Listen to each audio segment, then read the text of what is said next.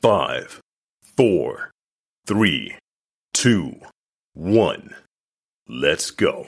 Diary of a Kidney Warrior podcast in partnership with Kidney Care UK, sharing faith, knowledge, hope, and love. Hi, and welcome to Diary of a Kidney Warrior podcast. My name is Dee Moore, and I am a kidney warrior. This podcast is dedicated to encourage, educate, and inspire as we explore all aspects of kidney disease, related chronic illnesses, and health. If you have any questions or ideas for topics you would like me to cover, please get in contact with me on social media using the handle Diary of a Kidney Warrior. My guest today from Birmingham, England, is consultant in diabetes and weight management, Dr. Sam. Dr. Sam is passionate about weight management and diabetes and helping patients to improve their lives. Dr. Sam joins me to discuss the latest medical strategies for weight loss. Hi, and welcome to Diary of a Kidney Warrior podcast. How are you doing today, Dr. Sam? I'm great. Thank you, Dee.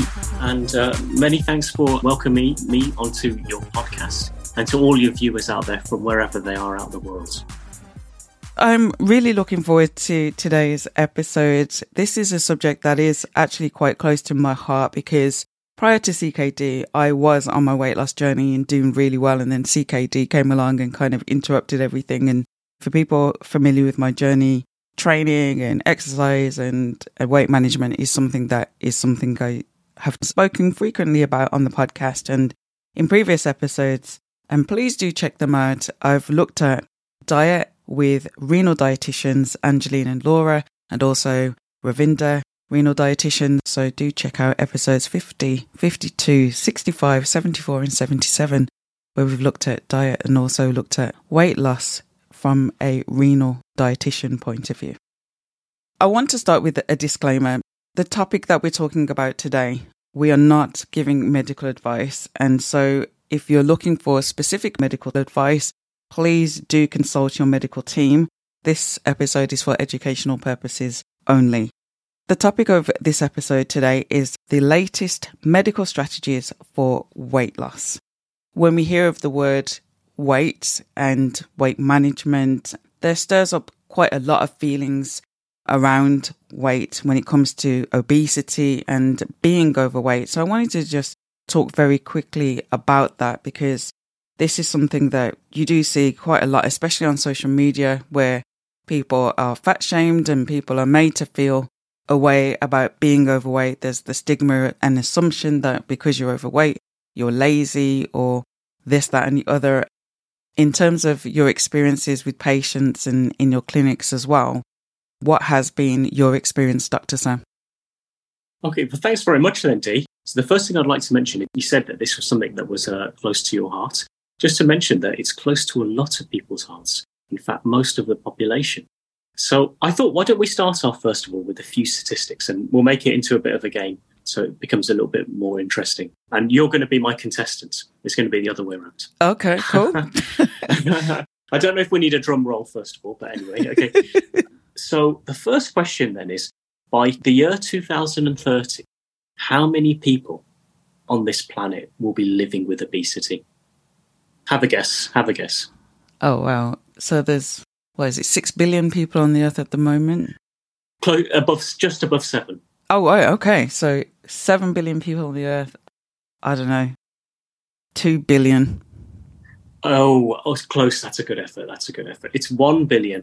But then that works out to 1 in 7 people will have obesity. Wow. Okay.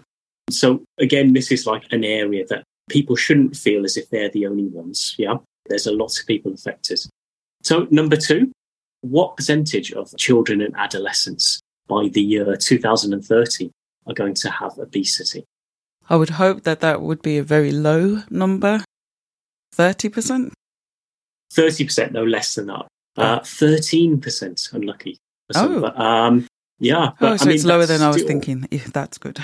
And then this is the last one. It's the battle of the genders now. So by the year 2030, do you think it will be more women or more men who will be affected by obesity or be living with obesity? I think it will be more men. You think it'll be more men? Yeah. Okay. So I have to tell you, unfortunately, that's it's the other way around. Oh, okay.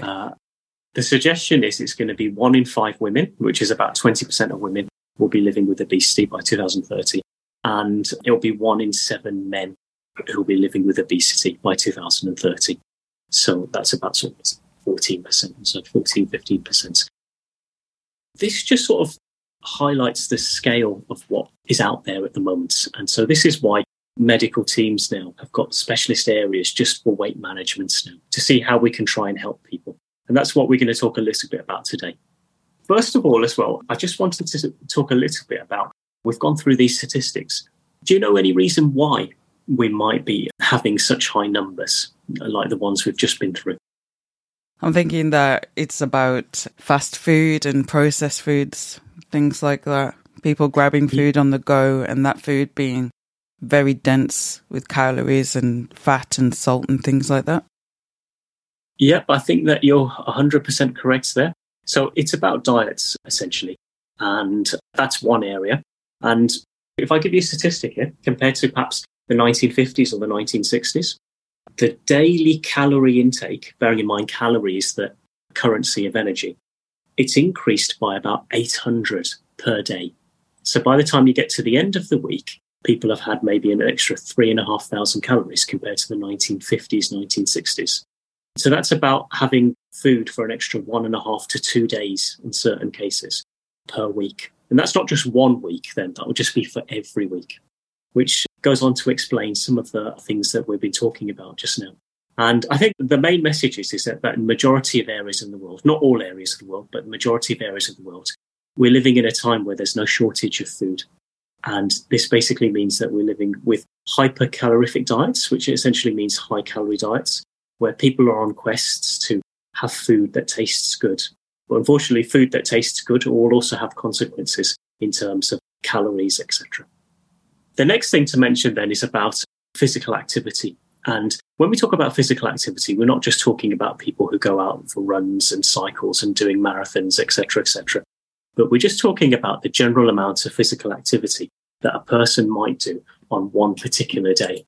And essentially, there's been a change in the way that our society works compared to previous. Again, we're thinking about the 1950s, 1960s, 1970s, when rates of obesity were much lower.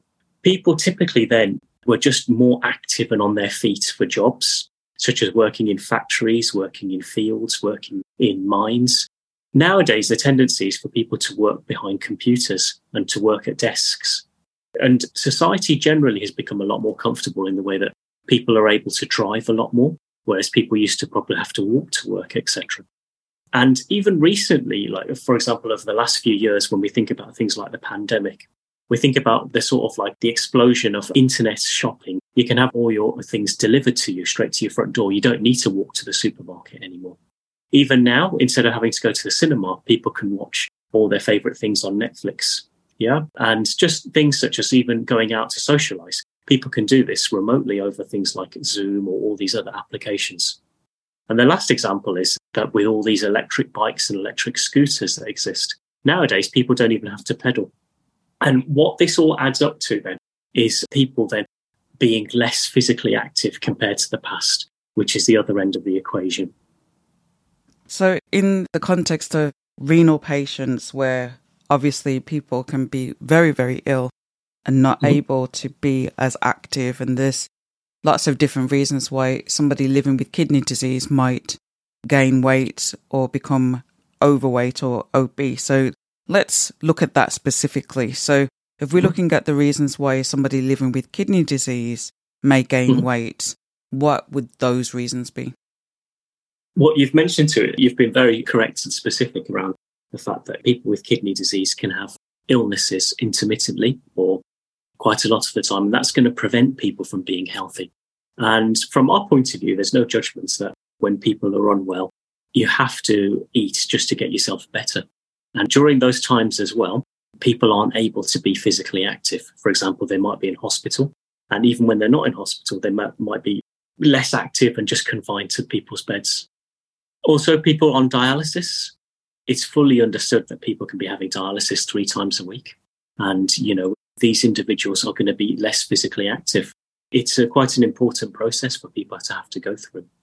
Now, specifically related to kidney disease, the kidneys, together with the rest of the urological system, is responsible for water leaving the human body. So if the kidneys aren't working well, it's possible that people can keep more fluid in their body, what we call fluid retention. And this can also add to weight gain as well. The second point to move on to then is that people with kidney disease at certain time points will be required to have specific diets. And it could either be a high calorie diet, a high protein diet, or it could even be a low protein or low calorie diet. And I think it's about just considering the nutritional requirements at that time point. So this is something that's important, and it can be a barrier towards people achieving a healthy diet. Now, the final thing to consider is that people with kidney disease often have to take specific tablets, and these tablets can do things such as either increase weight or they can increase appetite. And one of the most common tablets to think about is prednisolone, which is an oral steroid tablet. It's a very good tablet, and it's often an extremely important tablet when it's prescribed by doctors. But what we do know is that it can have some side effects, such as increasing weight. It also increases sugar, which is one of the areas I'm interested in. So hearing that, as a kidney patient, you're in a catch-22 situation, really, because speaking personally, you have to take these medications to maintain your life, basically, to stay alive. Yet these same medications cause you to gain weight or, like you said, increase your appetite, which is why this topic is so close to my heart and why we wanted to do this episode, because I know it affects me and so many people living with kidney disease. How do you then get around it, so to speak? You've got to take this medication.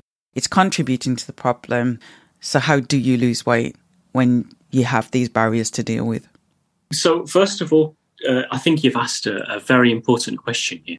And I don't think there's any easy answers to these questions. I think that in many cases, it can be a fine balance and to actually consider what the need is at that one time point. People with renal disease, it's a chronic disease and it's like a journey for them. At times, they'll need to concentrate less on their diet in order to make sure they're nutritionally much better. And other times when they're better, that could be more of an appropriate moment to attempt for weight loss. Moving on from that point then, Dee, we now have the invention of weight management clinics, which exist in not all hospitals, but in most hospitals. And in these clinics, our aim is to help patients as much as possible. As you know, as anyone knows, discussing weight, it's not an easy topic to talk about. And therefore, because it's a difficult area, because people can feel stigmatized, they can feel as if they're being blamed, etc. You mentioned before about fat shaming as well.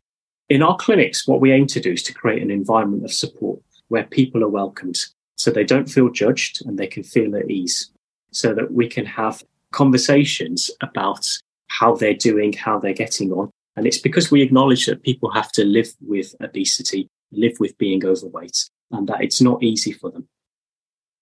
So within these clinics then, first of all, we welcome our patients, and then we discuss whatever they want to talk about to see how they're getting on. So it can sometimes involve speaking to specialist dietitians whose jobs specifically relate to weight loss. And we can then go on to potentially even suggest medications.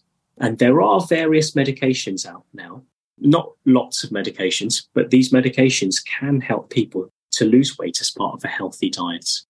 So the first medication developed originally for people with diabetes, and it was released from 2005 onwards. However, people have begun to realize that it's actually safe for people without diabetes as well. Now, these medications have been proven to help people lose weight, and certain types of the medications, because there's various ones within the family, have actually been proven to stop people from having things like heart attacks and strokes, and maybe even live slightly longer.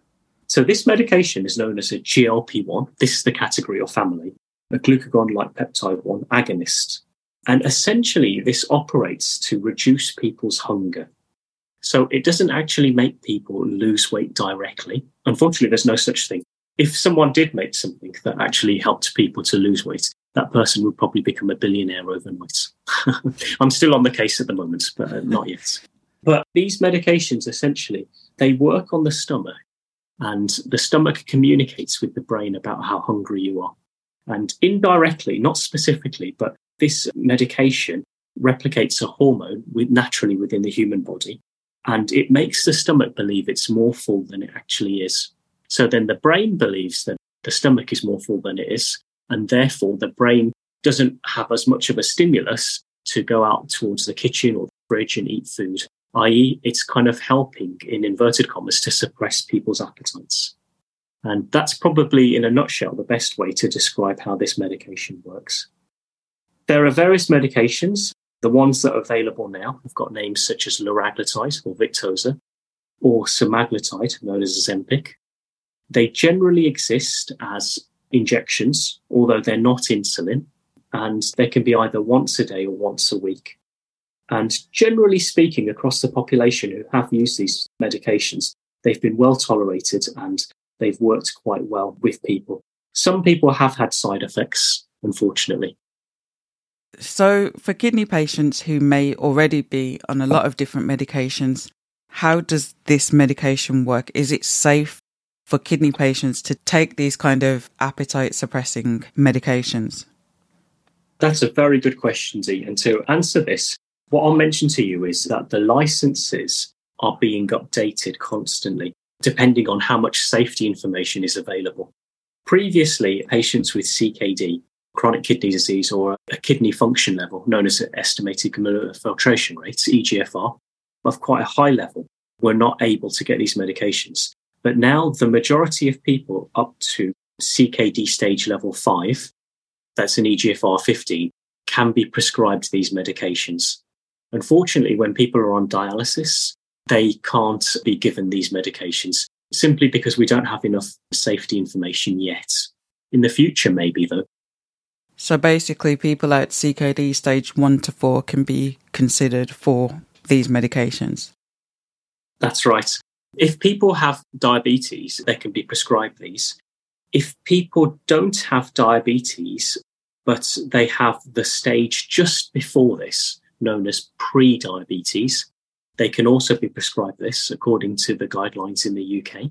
Now, the big problem in the UK is that if people have normal sugar levels, i.e. they don't have type 2 diabetes or they don't have the borderline diabetes known as pre-diabetes, we haven't been able to prescribe these medications.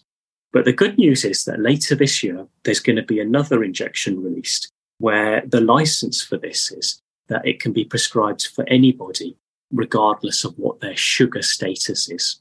And that's going to be a big step forward for us because we have lots of people who, for example, are living with obesity, but their sugar level's completely normal and we're not able to prescribe things for them. So that will be a real step forward for the UK, and I think it'll be the same in a lot of Europe and America as well.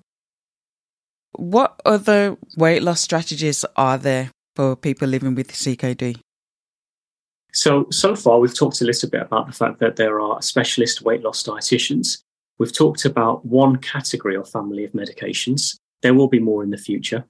So we like to give our patients a range of options. And one of the other options is to consider what's known as weight loss surgery or bariatric surgery. And essentially, bariatric surgery is something that many people have seen perhaps in the media or on television. You get these quite striking images in these television programs. So we generally like to tell people about bariatric surgery so that there are various operations available and there are some real advantages for going ahead with bariatric surgery. Generally, the process takes a lot longer because we have to make sure that it's the right person who's doing it for the right reasons. You can imagine that it's not as simple as just giving somebody a medication that they can then receive over the counter, etc. And then we also have to have the ability to do the operation through the various surgeons. So the advantage of having a weight loss operation or bariatric surgery is that depending on the type of operation that's chosen, people could lose up to about 20, maybe 25% of their body weight, depending on how successful it is. There are some disadvantages, however, because people need to undertake an operation, and there can be some disadvantages of anybody having any operation. And it also involves a longer-term commitment with the hospital as well. But there are a range of operations available. So again, for kidney patients who some people can be really, really unwell, would bariatric surgery ever be suitable for somebody who has a lot of other medical complications? In reality, I think that weight loss strategies are best meant for people who do have a lot of other medical problems, including kidney disease. These are the people who we are trying to help the most. Kidney disease is often associated with high blood pressure, diabetes, high cholesterol, people with high weight. And these are the people who we need to really try and help just as much as anyone else. So we look at each individual case and try to analyze the benefits and risks of giving these people operations. So what further support and resources are out there for kidney patients who need further support in losing weight? So first of all, I'll just refer to the UK market. There's an organisation and they have a website. They're known as Obesity UK, and they have various support groups available in Scotland and I think in the other parts of the UK as well, where people can then go on to interact and meet other people through these support groups. Also on the website, they'll have resources that people can read about. So if people wanted more specific information, if they're looking to lose weight, this will then provide them with some of the answers. So the other thing then just to mention as well is that if people are interested, they can always ask to be referred to a weight management clinic via their GP, or they can have the initial discussion with the GP first and then to take it from there. But these websites are very helpful and they're meant for patients, they're meant for people, and they've been designed with the help of people as well. So they go through the basics of defining what obesity is all the way up to talking about what potential operations could be done. And finally, of course, specifically for kidney patients, there's Kidney Care UK, where lots of information can be found. And specifically on there, there's Kidney Kitchen Recipes, which has a whole load of recipes that have been approved by renal dietitians. And of course, these can be essential or very useful for patients. Dr. Sam, if anyone wants to follow you online, what are your handles? So I have an Instagram account, but I'm going to be honest, I don't really use it much as a medical account. It's more just a progression of my physical activity and exercise that I do. I use it to log my weekly runs, but if people wish to use this as a bit of motivation towards encouraging them to be more physically active where possible, then that's absolutely fine. My account on Instagram is running_man15, and you'll find me on there. Okay, so that's running_man15. Do give Dr. Sam a follow. Fantastic, thanks.